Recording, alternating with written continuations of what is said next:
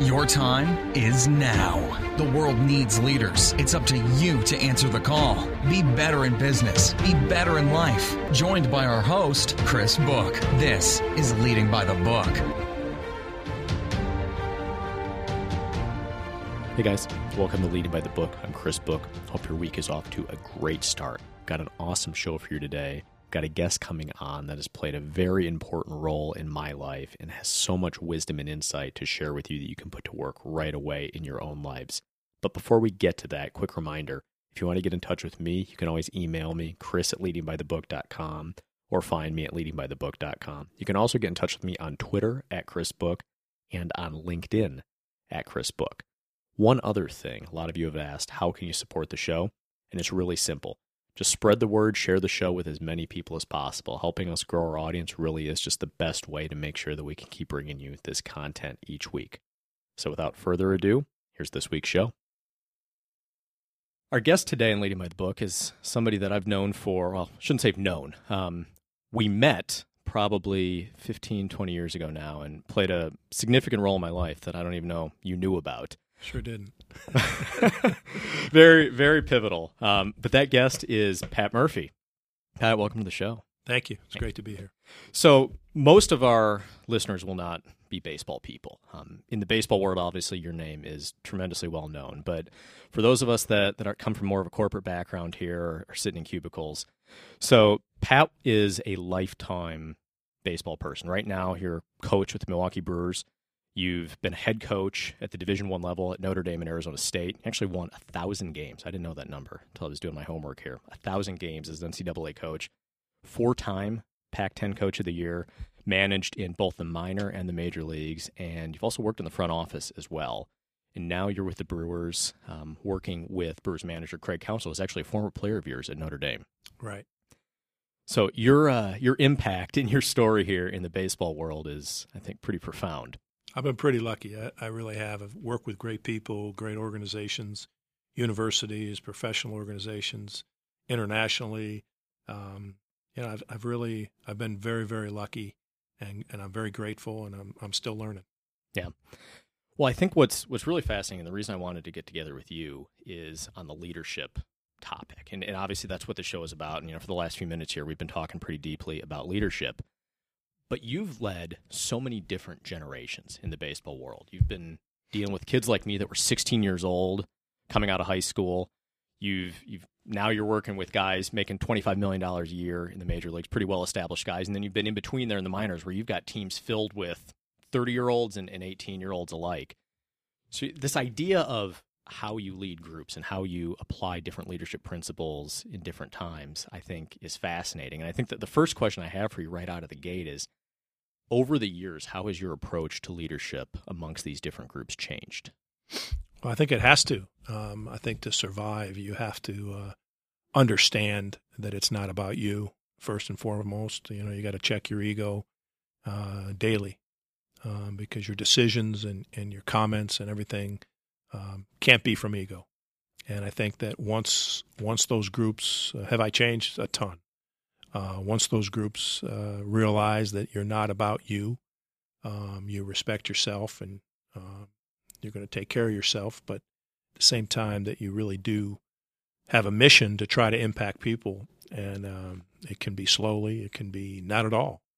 But as soon as they know you're not there to hurt them and you're there to hold them to a standard and you're there to give them the truth, I think you got a chance to impact whether they're 8 or 80. Sure. So with this idea of being deliberate with leadership, which is what I think you're describing there, my theory is that right now we talk about leadership a lot, at least in the business world. And it's one of these things that ends up somewhere on a resume, somewhere buried. It's like, I got computer skills and I have leadership skills.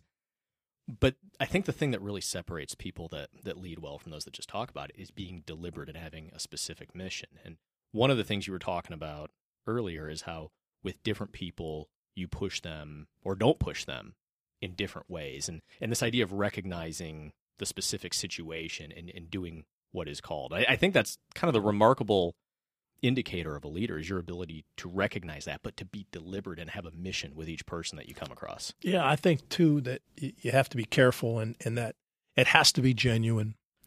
The timing of it doesn't have to be impeccable. I mean, it isn't a lot of what that in my world, what happens is their response to things and their mindset.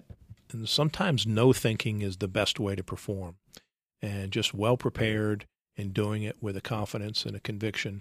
But leading them away from the competition is mostly about continuing them to question themselves and to get into their own minds and realize they can control their attitude, they can control their approach, and doing that in all different ways. And I don't think I think if they know you're genuine, I think that, and they know you love them, I think you can hit them in all different ways and they'll accept it.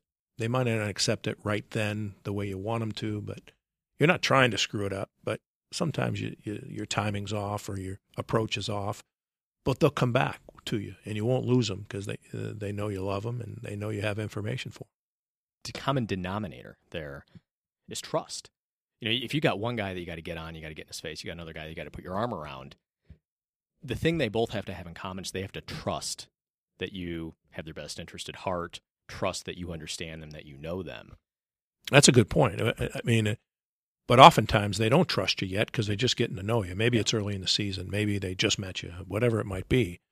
So you have to know that when you're leading someone else or you're communicating or relating to someone else, other people are watching. They're getting a feel for you. And they're seeing if you're deceptive. They're seeing if you're just putting on a show. They're seeing if you're coming from ego. They're seeing if you're transactional. So it's important that you live in that, you walk your path in a way that is reflective of who you really are. And sometimes, I'm kind of outgoing. I use a lot of words, but I try to portray that I do care about them. And over time, you build that relationship, and I think you can have an effect. But the worst type, I think, is the one that's trying too hard, the coach or the leader that's trying to force their ways or prove themselves to the player. Sometimes the player, I know in the big leagues, the player will put up a wall and be like, hey, I've seen jokers like this a lot. And they may be well-intended, they might have good information, but they put up a wall because they're not comfortable with the relationship yet. So I think it's important that you come off genuine and that you realize the path you're walking. You don't have to try. You just have to be. And if it's genuine, it's humble, it's not coming from ego, and you have life experience that can help them. You pointed out something there talking about coaches that are kind of their way or the highway. And, it triggered something in my mind because as leaders, our primary responsibility is to make the people on our teams better for the betterment of the team. But you think at the lower levels. You think of a high school coach or a summer ball coach, and you get a lot of guys at that level that are not sophisticated enough to look and say, all right, this kid needs this kid needs this. They're guys that are, whether they're reliving their glory days or whatever it is. And what scares me to death about that is the amount of talent that has probably been cut short, that walked away from the game or got themselves in a mental hole because of that. So I think that happens here, though. I mean, you can evaluate coaches. Everybody throws the high school coach under the bus, and I was included in that probably many times in my past.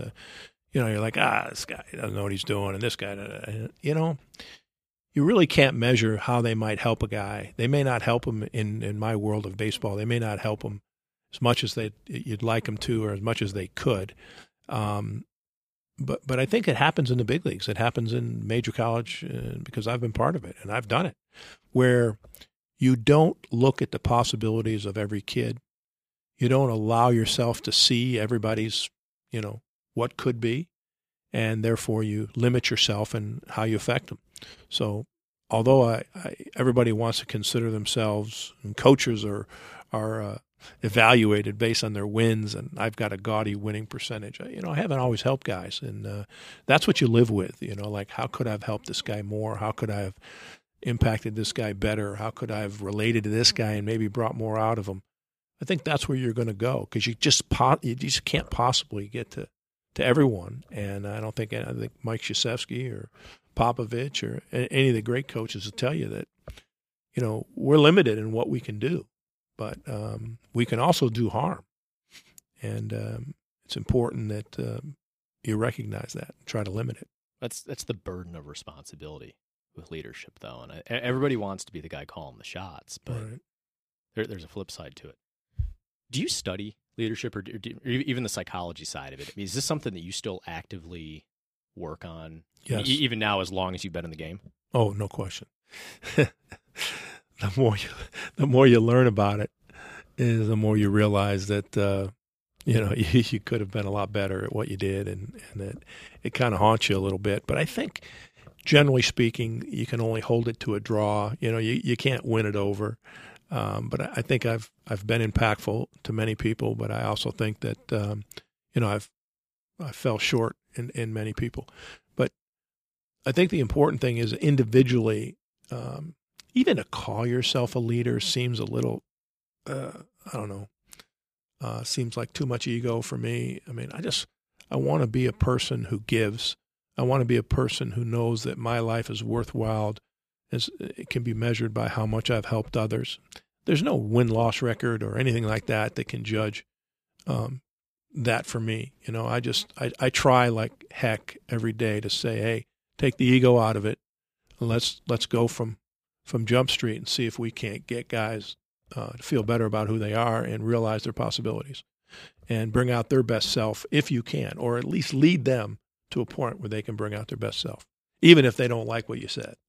So that's kind of how I do it day to day, and it makes the job really fulfilling.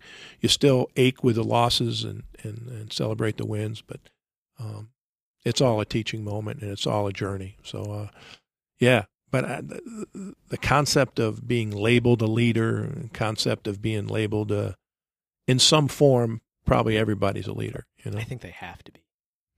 Right. If you're sitting in a cubicle, if you're the CEO, you can lead, maybe in different ways. Mm-hmm. But I guess I look at it this way. If you're sitting in the cubicle and you want to be the CEO, you've got to lead. That's how you make an impact. Right. When you look back, is there a favorite moment from a leadership perspective that sticks out? So, it's some kid that couldn't throw the ball back to the pitcher and you got him through, or, because to me, you've got the guys that are going to hit 40 bombs and, okay, they're great, but there are these little moments with people that sometimes shouldn't even be there, and you get them over the hump or something like that, and they just stick out they're these incredibly rich moments when you reflect on the past. It's funny. I had no idea you were going to ask me that, so here's what came to my mind just now. I take the job at Notre Dame the fall of 1987. Our 88 was our first season. We're getting ready to start our season. And to say the least, as a 28-year-old getting that job, I was full of energy, fire. Notre Dame was my dream job. It was a part-time job. They didn't take baseball seriously or didn't want to. It wasn't a funded program. We didn't have many scholarships, if any at all. We didn't have a field to speak of. There was a kind of a less than high school field on campus, but it's still a great university, and you got great young men. I took over for a great man who took a bigger baseball job, but there wasn't a lot of success in the program, wins and losses wise. So I take over the program, and I'm running it like a like a powerhouse program, and I'm telling them how important it is, and I'm telling them that it's as important as your academics, and I'm telling you that, I'm practicing way too much. There wasn't limits on practice then. I'm practicing way too much. I'm working the bejesus out of them. I really am. I'm inappropriate in how hard I'm working them, and it's a little bit of this is going to be a reflection of me. So I'm going overboard, and there's some ego involved. But I'm, needless to say, preparing this bunch of young men who've never won. We're getting ready for our first trip in North Carolina. We're going to play Duke and Wake Forest. It's 1988, and let me go back 1 second. I'm sorry. That was the start of the season, but before that, we were bringing the University of Miami up to play in a fall series during the famous football game, Notre Dame Miami, and we were playing Miami in a series. And same thing, we're preparing for this thing. We're playing the number one team in the nation. We got no chance. They're throwing 2 first-round draft picks, Alex Fernandez and Joe Gray. And the day before the game in the locker room, a player comes up to me. And earlier, that player had been contemplating not playing baseball because his academics were too important to him. And I told him flat out, baseball's every bit as important in your life. So I was questioning how much he cared. Long story, he looked at me in the locker room and he said, Murph, you don't think we can beat these guys, do you? And I looked at him and I said, no, I mean, yeah, sure. I mean, yeah. But he put me on my heels, almost to say, you've done all this to prepare us. You've went overboard. We've missed dinners. We've had no free time. You've taken this thing to a level of seriousness that we've never known. And now I'm asking you, and we're playing the number one team in the nation right out of the chute, and I'm asking you flat out, do you think we can beat these guys? And you hesitated. And I did. I hesitated. And he looked back at me and he said, Murph, we're going to beat these guys. I get chills telling that story. And we went and we beat them twice. And what I came to realize in that moment is that all my work and all my thing, yeah, it does work. It does happen. You do prepare teams. And they start to believe. Even if you don't, they'll start to believe because they are prepared. And that kid looked at me and he said, we're going to win. And we went out and won. And I realized that the players play. You prepare them. Take your emotion and your doubt and your negative feelings out of it. You prepare them right. They can achieve it. So that's the moment I think of. That was, to me, a turning point. Like, hey, prepare these guys and they will perform. And we went on to win 7 years. We went on to average over 45 wins a year in a 56-game schedule. So, things can happen. Is that the most fun you've ever had coaching? At Notre Dame? Yeah. Even that particular season. Yeah, that was really special. I don't know the most fun I could ever measure. Maybe fun's not the right word. Yeah. But the thing you just look back fondly, and at the time you feel like you're not doing anything, but you just look back and you think, wow, that was a really special time. I didn't even, people say to me all the time, like, how did you do it? How'd you turn that program around? I mean, we created standards. I didn't write them down. We just created standards. I made them write them down, in their minds and their goals. And we created standards and we lived by those standards. And it was a priority. And our intent on what was to be done was clear. And nothing, and I mean nothing, could break it. And these are the same group that were 15-30 the year before, were 48-19. And if my memory is serving me correct, I know they were 15-30 the year before. And that same team in my first year won 40 games. And, it was like, wow, this is real. This works. And we built on that. Now, along with that was a lot of, I was overcooked on a lot of stuff. I overdid some things, but the discipline was great. The camaraderie, those kids are all still close friends. It impacted a lot of people, and mostly because they looked at each other and said, hey, we got a nutty coach. This guy's out of control. But, hey, we're going through this together, and I got your back. Pretty cool. Pretty cool. Good memory for me. You touched on a lot of different things in there. Obviously, you touched on the idea of humility and leadership, which is such a tremendous skill. But I think when you kind of get to the end of the day here, it's those moments like that make leadership so worthwhile. Because there's not a lot of other things you can do in your life that really can impact you that way. But something that you also touched on there that is really fascinating, me coming from the business world, the idea of values and standards. So there's a phrase that I heard from some retired SEALs. It's not what you preach, it's what you tolerate. And, I'm kind of fascinated, at least in the business world, because we've got mathematical models for everything, and we micromanage things out the wazoo.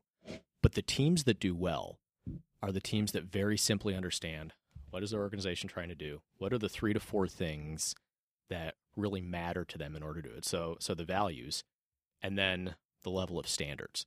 And it's simple things too. We would be on teams, and it'd be just a matter of here's here's what we're going to do with our PowerPoint presentations. They are going to be this detailed. They're going to be proofread 4 times. Everything is going to be sharp, just so that everybody else in the company sees that we have our crap together. It doesn't take a genius to do that. Yeah. But it's those standards that really matter. So when you come in here to Milwaukee, this is a team that they've always been, at least in the last few years, but before you guys got here, they were fine. Probably middle of the pack in the Central. And presumably, the culture has changed. Obviously, the results have really changed. You're in first place now. But has the talent really changed, or is it just the way that talent has led and the standards and the expectations changed? Yeah, I think that I don't really know what it was like before. I really don't. I know they were going through a rebuilding process here when I took over, when I came on board. So the first time I was here, it was rebuilding. And our leader, Craig Counsell, is our manager, general manager, David Stearns, and Matt Arnold, assistant general manager. I know they had a vision in mind. And they set standards of the type of talent they were going to bring in. I think I was brought in as a guy with an experience coaching background at all levels to try to support Craig as he began his journey as a leader. But certainly, I don't know that we've created a brand new culture. I don't know that we've actually what we've done, other than it reflects on the scoreboard that we're winning a lot more games. But I tend not to look and evaluate it. I tend to look at what do we need to do today, and we got a lot to do today. And I tend to look at the way we can improve, and how can we make the culture better. What are some standards we can implement even more concrete? It's very complicated. I'm telling you, big league baseball, my 4 years, it's complicated. There's a business aspect of it that I don't understand fully. There's an analytics aspect of it that's very helpful. There's a personal relationship aspect of it that I think I do understand and trying to get better at. And there's a competition aspect of it that's incredible. You're facing the best in the world. How do you do it? How do you rate it? How do you keep in the right 6-month season, regular season? How do you keep them going? So it's complicated, but I don't know that on paper it looks like we're a lot better. We improved 86 wins last year with the smallest budget in baseball. That looks really good. But I think there's a lot of work to be done. And I know Craig, if he ever listened to this, would start laughing because he says, Murphy, you're always looking for what we need to do next. Absolutely. Yeah. You know what I mean? I don't want to sit still. I want to keep going to see if we can improve it. If it ends up in a championship, so be it. If it doesn't, I still think we're moving in the right direction. I think a lot of our listeners probably won't fully grasp this idea, but right now you're on the coaching staff. Your manager is Craig Counsell, who somebody that you recruited, went to Notre Dame, played for you. He went on to a solid major league career and is now back here managing in his home state. I don't think there's a parallel for something like that in the business world. I'm a vice president of a company. I bring on an intern out of college, and a decade or 2 decades later, he's the CEO and I'm working for him. That doesn't really happen the way it is here. Mm-hmm. But part of it, I guess, is maybe that's what makes baseball so special. But what is that dynamic like? Yeah, Craig and I have maintained our relationship for 20 years after he, left Notre Dame. I think he left in 92. So 2002, 2012. So it's 25 years. We've just really kept in good contact. I've always respected him and really enjoyed the conversation. He's given me a lot of conversation. We've talked a lot about the game, and he, was around my teams at Arizona State. We kept in good touch when I was with the Padres, and he actually, offered me the bench job when he took the manager's job, and the Padres wouldn't give him permission to actually engage in conversations with me about it officially. So I took the interim job with the Padres, and then I joined them after the 2015 season. It's been great. We're friends. We respect each other. I think I bring a certain element to the organization is needed, and I think he does a magnificent job. I've learned a ton from him, not just about the big league game, just about leadership. I mean, he does it way different, with a different way, and in a lot of ways it's very similar.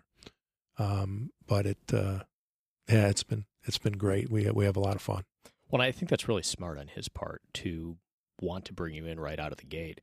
You know, looking back on my career, there are a lot of folks that I worked for, people that then became friends after I worked for them. They went on to different roles. And if I found myself as the CEO of a major organization, not a lot of people, I think, would try to surround themselves with those people. Because right now we've got this idea that CEOs have to be decisive, and they've always got to be right. They've got to be the Steve Jobs of the world, or the Zucks of the world. Now we got a generation of 20-year-olds running around, Right. kind of like dictators. It takes a lot of humility, though, to want to surround yourself with people like that. But you think about the blessing in that sounding board and that trust. That's a really wise move right out of the gate for someone that's a first-time manager. Right. I think it was a natural from when we talked about it. I was very thrilled that I was honored that he'd want me part of it. But it's, I've learned, like I said, he's done as much for me as I could ever do for him in this role. I've learned a ton, and it works. It's a simple thing. We rarely agree, which you might find funny, but we're constantly disagreeing, but we don't take offense with our disagreements. I'm constantly bring things up, but I'm not standing in his shoes, and he's not standing in mine. So that's the beauty of it. We know what the role is, and I think it's worked so far, but we still got to keep going. That's all there's to it. We still have to keep yearning to get better and be open for growth, and it's a way of life. If you did agree all the time, would it work? Probably not. Probably not. I think it's good. The back and forth is good. But we have a whole staff of guys that are responsible for this. Our pitching coach and hitting coaches and first base coach, third base coach, bullpen catchers. They're all part of this thing. Our advanced scouts guys are unbelievable. Our video guys, unbelievable. Our clubhouse people, trainers, strength guys. I mean, it's a great unit when everyone really respects each other and everyone is on board. I think this is a cohesive and connected group that I've ever been part of. And that makes it fun coming to work every day. That's also what allows teams to work in the context of, here you've got guys making a lot of money, so it's very individual in that regard. And even in corporate America, like we can talk about team first, and this is our company's mission and all that. Well, at the end of the day, people are still there to pay their mortgage, to pay for their kids' school and all that. And when you can create an environment where that doesn't necessarily get lost, but there's this whole other idea of we versus us, or excuse me, we versus me. Right. That's a powerful thing. Yeah, and what I'm learning about this whole thing, this whole team concept, and I think team has to be practiced, just like we prepare mentally, we prepare physically more than anything, which I think is in a 6-month season might be overdone and might be just a matter of habit. But we do all the strength and conditioning, all the prehab, rehab. We do everything for these guys physically. Do we do enough mentally for them? Even though they're from all walks of life, different countries, different phases of their life, different economic situations. Do we do enough for them mentally to prepare them? And do we do enough to train them about team? And I don't mean anything formal. I don't think it would go over big. But I do think there should be a team preparation, so to speak, where we're doing things that create that connectedness in each other. And I think we should do a bunch of mental skills stuff that isn't, again, formal. Is something that's just part of the natural flow of the day that helps them get in the right frame of mind mentally. So I think those couple things could be added. I think we're working on that. I think we recognize that. Do you have a team mental health practitioner? You do? Yes. He's great. Matt Krug, he's fantastic. You're starting to see, I think it actually, in the business world, I think it started with the hedge funds and the traders. Actually, I don't know if you've ever seen the TV show Billions, but yeah, I love it. That idea that of having role, that, that's certainly become prevalent in that world. And And I do think that we need to see that elsewhere because, the theme of this has been it's not necessarily about the physical abilities as much as it is what's between the ears. So there's emphasizing that and not just having it serve a role. Oh, we got to have this person on our staff because they're a mental skills guy and everybody has them. No, really implementing them into your team and understanding the limitations of it, and because like in that show, which I love, that woman plays a great mental health professional, but there's also personal things there and there's ego there and there's all sorts of things going on. So I think that's very common, but just to handle it all. And that's what I think Counts does such a great job of, is that he's taught me not to sweat the little stuff. You know what I mean? And he uses a phrase all the time. I just don't want to give any oxygen to that. And it's cool, and I'm the guy that says, hey, well, Counts, if you don't pay attention to that little piece of dirt on the floor, in a month you're going to have a big pile of dirt in the corner, and he looks at things a little differently sometimes, and I think he's right a lot of it, so he's helped me, and we contemplate that type of stuff. So switching gears a little bit here, coming from the NCAA background, you got kids that are 17 to 22. You leave NCAA baseball, you transition into pro ball. While it's still baseball, that's a dramatic change from a career perspective and from a day-to-day perspective. And I think a lot of people listen to the show go through changes either with different roles in the same company or even career changes. And it can really throw you if you're not careful. So for you managing that transition, what sticks out with Key, for being Key, I should say? Well, I mean, for sure,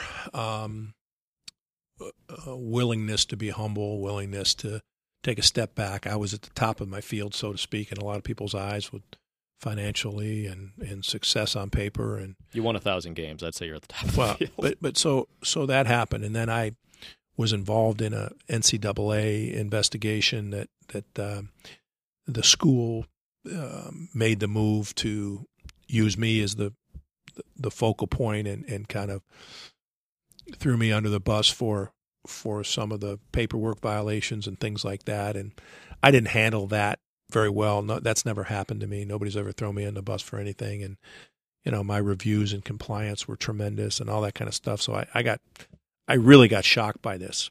So, and we were obviously a top 5 program in the country for about 5 straight years. And then all of a sudden I get thrown on the bus and look like it's my fault, and the people would believe it because of my personality and some of my ways that I've chose to handle things. And so sure enough, I'm out there and nobody wants to touch me because all of a sudden he must have done some bad stuff.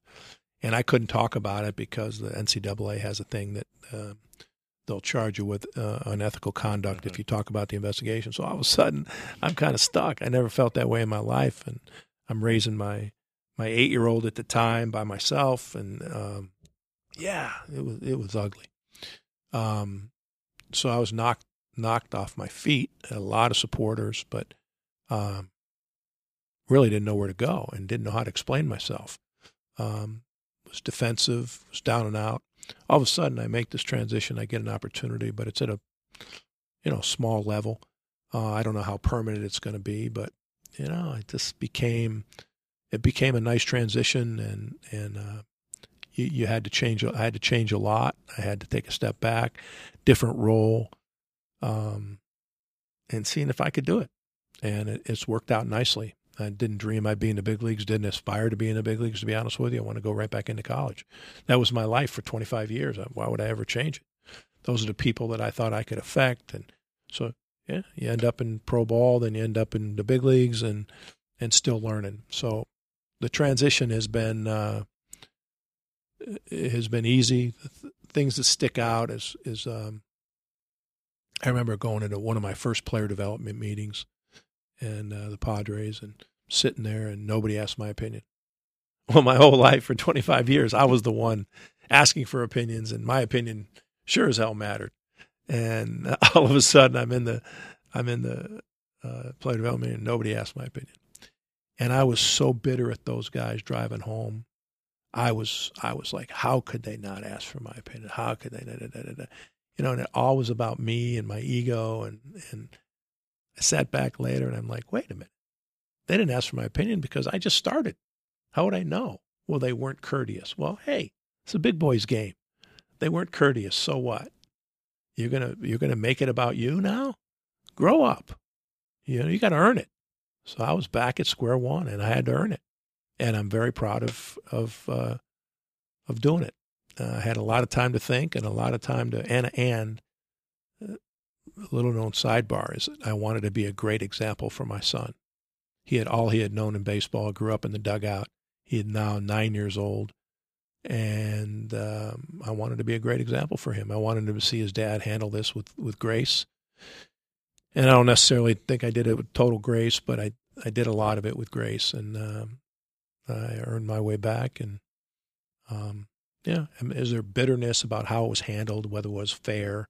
It doesn't matter. A lot of people suffered a lot worse than I did, in a lot more important ways than I ever did. But you build yourself back up and you learn from it. And here you are trying to build yourself again. So yeah, it's a great experience. Great experience. There's a lot in that answer that I'm really curious about. But the thing that most sticks out, we don't like going through crappy circumstances. Nobody likes it. Nobody likes getting railroaded. And I watched that situation from afar, and it seemed that you were really dealt a bad hand just in terms of the way people handled it. But we all have these bad experiences in our life to some degree. Is there a point where you're thankful for it, though, for what it shaped you and taught you? I think that a lot. A lot of people say, man, you got vindication, or man, you really must feel great. And it isn't about the vindication at all. It's more about the learning experience. And yeah, life would be different, but there'd be another challenge there. There's so much to be learned. I just read something the other day about going through hard times, and it really reveals a lot about who you are. I think it's built me up inside. It's built me up inside. I like when you look at the whole situation, the NCAA, the school, and myself, and if that was a little soap opera, I kind of like my role in it. I kind of like the character that person is, so I'll stick with it. Is it perfect? No. Did I handle things poorly at times? Yes. But I kind of like that character, and I'm very thankful that I could go through that, because we're all going to go through sticky stuff.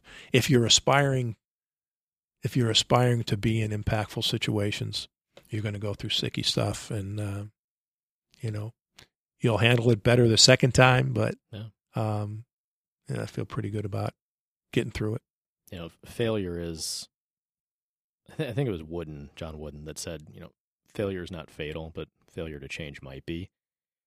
I think about this a lot with kids, and I had a bunch more questions on that topic, but this just really sticks out. Even now I have a 2-year-old, I have twin 2-year-olds, and little things like watching them climb up on the couch. I can go pick them up and put them on the couch. Right. They need to fall off it like 3 or 4 times or struggle with it Sure. and get through it in order to one, master it. But there's a level of satisfaction that comes from failing at something and conquering it that you can't get anywhere else. Right. Especially when you have things in the world, and people out there have, again, been through a lot of tough stuff, but when it's not under your control, when you get screwed, or however you want to term it, it doesn't matter if that statement is true or not. If you're thinking you got screwed, and everything points to it that you got screwed, and you go about it with that attitude, it's not going to serve you. If you go about it with the attitude like, I could have done things differently, it is a kind of a bad hand. But in proportion to the rest of the bad hands that have been dealt out there in the world, it is what it is. Don't take time to think about it. Don't take time to feel sorry for yourself. Consider yourself lucky, because that does give you the opportunity. And keep that in mind. When you're still you go down that path and you're having a pity party, quickly just take yourself out of it and go, it's stupid, man. Other people have had a lot worse stuff. This is your journey. You're not going to go through life and never have somebody deal you a bad hand, or you get a strike 3 called on you when it was way outside. It's going to happen. And, it affects a lot of people's lives. But now you have a choice to respond. And response, to me, is the most important thing about competition. How do you respond to something? Quickly, swiftly, with the right mindset, and without ego. And that's what I'm trying to do. I don't know that I did it perfectly, but that's what I'm trying to do. Do you study Stoic philosophy? Because what you just described, that's Marcus Aurelius and Seneca. So many of these ancient philosophers. No, I watch Billions. You just summed it up in a nutshell. I watch Billions and Ray Donovan. I do have I've run into a lot of really wonderful people, and I can tell you one of my most valued possessions, if you will, are these group of people that I have in my life, former players and former coaches and just people I've run across in life, because I say yes a lot. I say yes. I don't. I look at everything as an opportunity to meet a new person or whatever. And I've met some great people, and we talk about this kind of stuff. Trainer for the Diamondbacks, Ken Crenshaw, has become friends. He coached my kid in basketball, and we've become really good friends. And we trade stories and books, and we never have just a boring conversation. We always get right into it. Dr. Jason Kobler, a chiropractor in Phoenix, that he's helped my son a bunch and become great friends with. I was trying to raise a kid by myself. I didn't know what I was doing. It took a village, and I just met so many wonderful people there. And we don't have these shallow conversations. We always have pretty good conversations and get right to it and hold each other accountable. And I got so many wonderful friends out there. A guy in the business world, Harvey Jabera, who I introduced to some people in baseball, and now is part owner of one of the teams. But same thing. We talk about real stuff. We talk about parenting. We talk about, is this right and why? And talking to people that know. I mean, so that gets me excited in life, having those type of friends. We don't care what kind of car we drive. We don't care what vacation we went on, or how big our house is. We care about each other and talk about pretty powerful things. So that's my education. All the people around me that I'm so lucky to be around. Yeah, we were talking earlier that time is the ultimate wealth. I think a close second to that is relationships. In baseball, certainly yields relationships. It's in a weird way, it's a small game, but most of those people you just called out were people outside of the game, right? And it's amazing just the different way that the people can impact your life, right? And at the same time, they're all in the game too. You know what I mean? Like they weren't players or coaches necessarily, but they're all in the game in some way. Sure. And we all have an effect on each other. And you talk about small world. I mean, it's amazing. I'm in Sacramento in AAA in 2015. I'm in the third base coaching box, and the Sacramento team's behind me in the third base dugout, and the kid goes, "Hey, Murph, you know a guy named Lloyd Gobert?" And I'm like, "Yeah, Lloyd Gobert played for me at FAU way back in the day, right-handed pitcher from Illinois." He goes, and this was a player on their team. He goes, "Yeah, that's my dad." I'm like, oh, God. I know it's a small world, but I don't want to be coaching my former players' kids already. So it makes you feel a little older. But, yeah, it's a beautiful thing in that the game has a way to connect so many people. It's really amazing. It's a privilege. It's such a harsh game in some respects, but it's also such a beautiful game in that regard. You got to embrace it. I told a kid yesterday, you're trying to control this game. Whenever you try to control the game, it's going to deal you a really tough hand. Just meet the game halfway. Be part of the game. Be part of the game. And part of that game is struggling. Part of that game is the joy of a walk-off hit. Part of that game is not getting an opportunity. Just be part of this thing that we call baseball. Be part of it. And meet it halfway. If the game deals you a fastball down the middle, then you're going to have an opportunity to whack it. If the game deals you a sinker 4 inches off and the umpire calls you out, just deal with it. And I think that it builds a thick skin. It builds a toughness in us that can prepare us for a lot of things in life. So that's why I think it's, the greatest game in the world. Other people would argue their games are, but I like to make fun of the other games. So I don't think you've given an answer thus far where you haven't referenced kids or your son. No, and if you look at the time of the departure from ASU and all that, your son was, you said 8 or 9 at the time. Mm-hmm. There's an odd blessing in that time, when you're essentially shut down from baseball, and yeah, you're really trying to work hard on being the example for him, but you're also now have found yourself with a lot more time for him, perhaps. Yeah, in some ways. I mean, I haven't seen him in 6 weeks. My 17-year-old, he's been on the road doing this baseball thing for himself all summer. But it's a little more conducive to family, a little more. But the 6-month Major League season, there's no give. So, and he's got his own life going on. Now, my 3-year-old, yeah, he can be here with me and see him every day and every evening. Obviously, we go on the road every 7 days, but yeah, I mean, it's still a work in progress of how to spend more time with the family, but you find ways. You never get disconnected. We were talking the other day, and creation of FaceTime is a tremendous thing. Again, to me, I've learned in life my priorities are my children. I mean, that's what it is, and it's a healthy priority. And this thing that I do in baseball for the last 38 years is, it's a life work. It's a life work, and it's going to deal you a lot of different cards. But you're lucky enough to be in the game. You don't always hit a jackpot, but you're lucky enough to be in the game, and I consider myself lucky. So looking across the table at a guy like me, so 2 kids, they're 2 years old. I'm too dumb to know any better. For someone that's come on the other side of this with kids that have grown and are older, what is your advice to somebody in my shoes? Because and I guess the reason I'm asking this question, I know this is kind of a business show and it's about leadership. It really pains me to see people that don't look at their roles as parents as leadership roles. Right. And I think people look at it as a burden, or I got to get my kid here, I got to get my kid there, instead of looking at it deliberately and thinking, I want to help shape my kid for this, or shape him to be somebody that can impact the world, or just shape him to be somebody people can trust. I'll tell you, you're touching my heart right now, because midway through the season,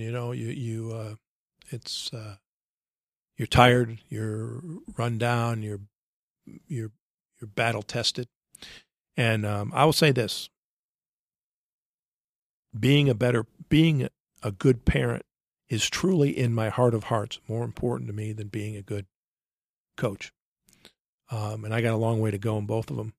But I know this, that parenting is very similar to coaching in that it's love and discipline in that order. And as kids get older, they get the amount of each gets a little closer. They can challenge you a little bit, and the discipline and the love get really close. But I think love always wins out. And I think that's the most important thing, is to learn about love and learn about what it really is and how to give it, how to receive it. And I think that'll guide you in parenting. Love and discipline in that order. There's going to be breaking balls thrown. You know what I mean? You got to learn to sit back and sometimes just take it the other way, or sometimes just take it. But I think the most important thing is love and discipline. And if they know what they're supposed to do, when they're supposed to do it, whether they like it or not, they're going to be in a good spot. And that's my definition of discipline. And your definition of discipline, and what the right thing to do is up to each individual parent. But I think if more people took a look at parenting, I don't say that it has to be couples together, co-parenting. I think that's probably more difficult. I think I would tell anyone it's easier. Juggling act, I'm sure. Yeah, it's easier to parent individually. And in my case, I had a village raise my son, my 17-year-old. But again, Harvey Dorfman, who's passed away now, a famous sports psychologist, he would say, Murph, it's love and discipline in that order. And they'll get close sometimes, but keep the order correct. Love on top of discipline. Can you have one without the other? I bet you can. I bet you people are just not prepared. I bet you people just have so much ego of their own ego, and they have so much their own. This kid gets in the way, and it's every day. And oh my God, really? And push it on their spouse, or don't realize that. Somebody told me one time, kids spell love Time.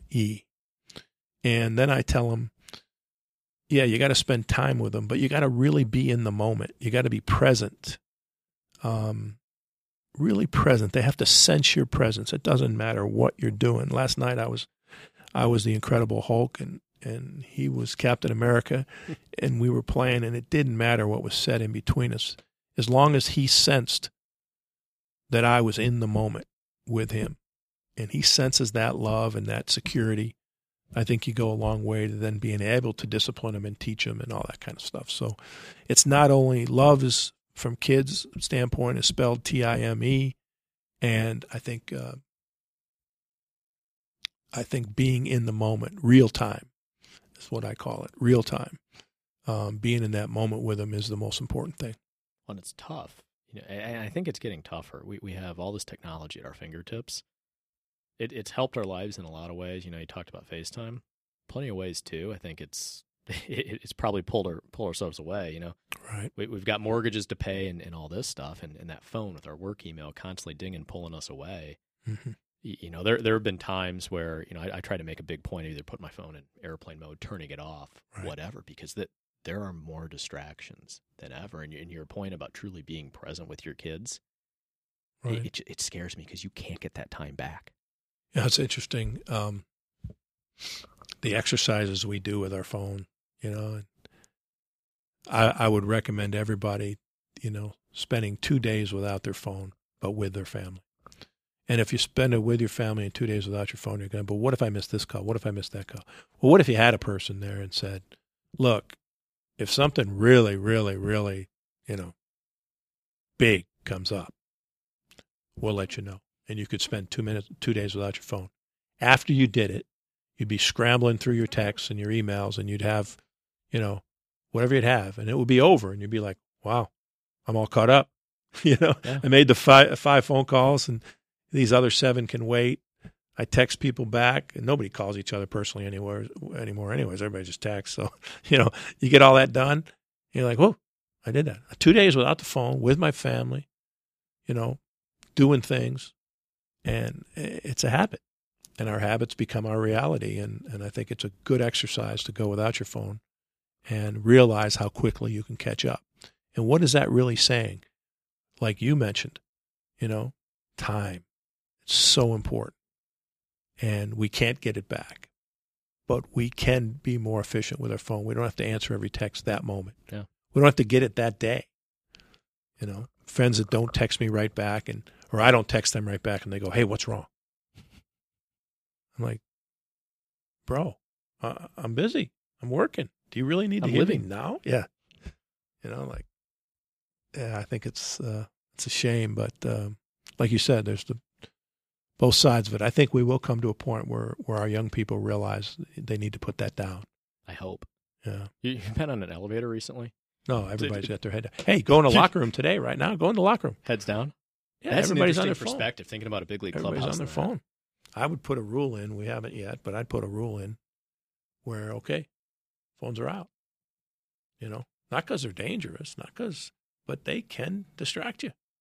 Phones are out. You don't need to be connected to that. You're okay on your own. Talk about insecurity. You're okay on your own. Yeah. You don't need it.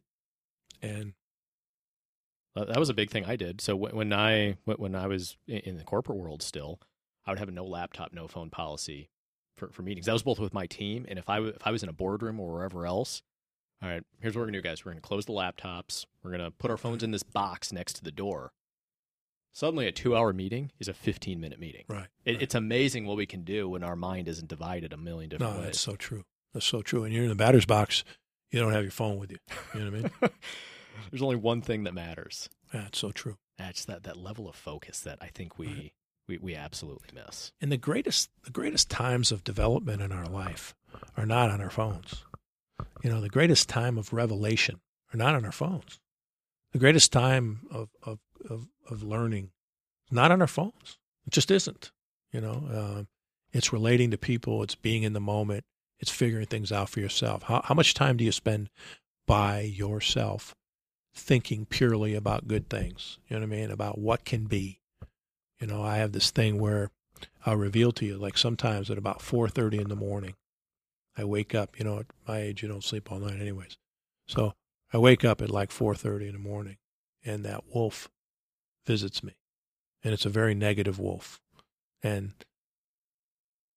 he or she's got me thinking, like negative stuff. What about this? Oh, this could happen. This could happen. That could happen. That could happen. This is you got so many things. And then I just decide, I sit up and I go, hey, this is BS. Get out of here. I'm not going to listen to this wolf. He visits me because he wants to test me, and I'm getting rid of him. You mean nothing. And it reminds me to sharpen my skills and be ready for the day. And it happens to me a lot, but I'm hyper aware of it, and just the awareness says this is nonsense. He's trying to drag me down. I'm not going to go there. No.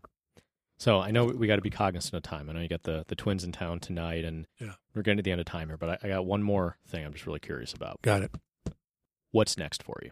So obviously, with the Brewers, it's a great thing here, and you've got this incredible atmosphere. Do you ever think of get back in the college game? Do you want to manage at the big league level? Do you like the role you're doing now? Or do you even not think about it? Because that's totally fair too. Yeah, you know what? So that's one of the wolves that comes and gets me. One of the wolves that shows up is like 4:30. Hey, you need to be doing this. Hey, you need to. Hey, that's ego. I'm going to let it happen. Whatever happens, happens. What I want, be careful of what you want, because it might not be exactly what you think it is. Set standards for what I'll do. If I take another position in a professional life, I want to set standards that I really live up to, and not just jump at opportunities. Be a manager in the big leagues. There's only 30 managers in the big leagues at any one time, and there's more governors than managers. It's a tough position. College coaching, there's 300 Division I jobs. There's probably 50 that are real serious about making sure their baseball team goes. I'm not sure how many universities really care about how good their baseball program is. I think that you can find a lot of real capable people to coach in college. So what's next? I really don't know. I like what I'm doing now. I like the atmosphere.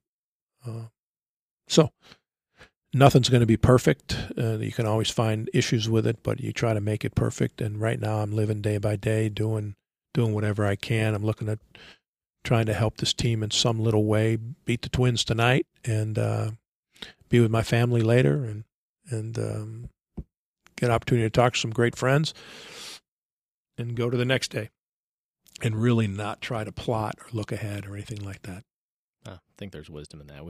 We're always told we got to plan for the future. We got to have goals and all this stuff. And if we're not careful with that, it really pulls us away from the gift of the present. I think so. I mean, it's never helped me. It's never helped me. I've got a bunch of instances, and when my college days, I was in demand a lot, and it distracted me from moments that I could not get back right now that I wish I had back. So, yeah, I try to just say, hey, this is what I do, and if other opportunities come, yeah, I'm going to have standards about, where I go next for sure. Sure. Well, I appreciate your time. Yeah, I really enjoyed this. I really did. I had no idea what to expect, and again, for all those people out there that are not in the baseball world, probably a lot didn't make total sense, and yeah, but I feel privileged that we could talk and share a little bit. I really do. Thanks. I think there's tremendous insight, and I think the people in the business world will take a great deal away from it. So thank you. It's wonderful to see you, and it's wonderful to hear your wisdom after all these years. Thank you so much. I really appreciate meeting up with you again. I hope everybody found that interview as interesting as I did. I think there's a lot that we can all put to work right away in our own lives. And while baseball is a small world, there's certainly something that directly applies to business and, frankly, our own lives within this as well. So certainly a lot that we can all use there. And definitely be sure to share this with anybody that you think might find it useful. If you have thoughts on this, I would love to hear them. Drop me a message, chris@leadingbythebook.com, or shoot me a message on Twitter @ChrisBook as well. So until next week, wishing you all a wonderful week. Hope you all have some fun. We will talk to you soon.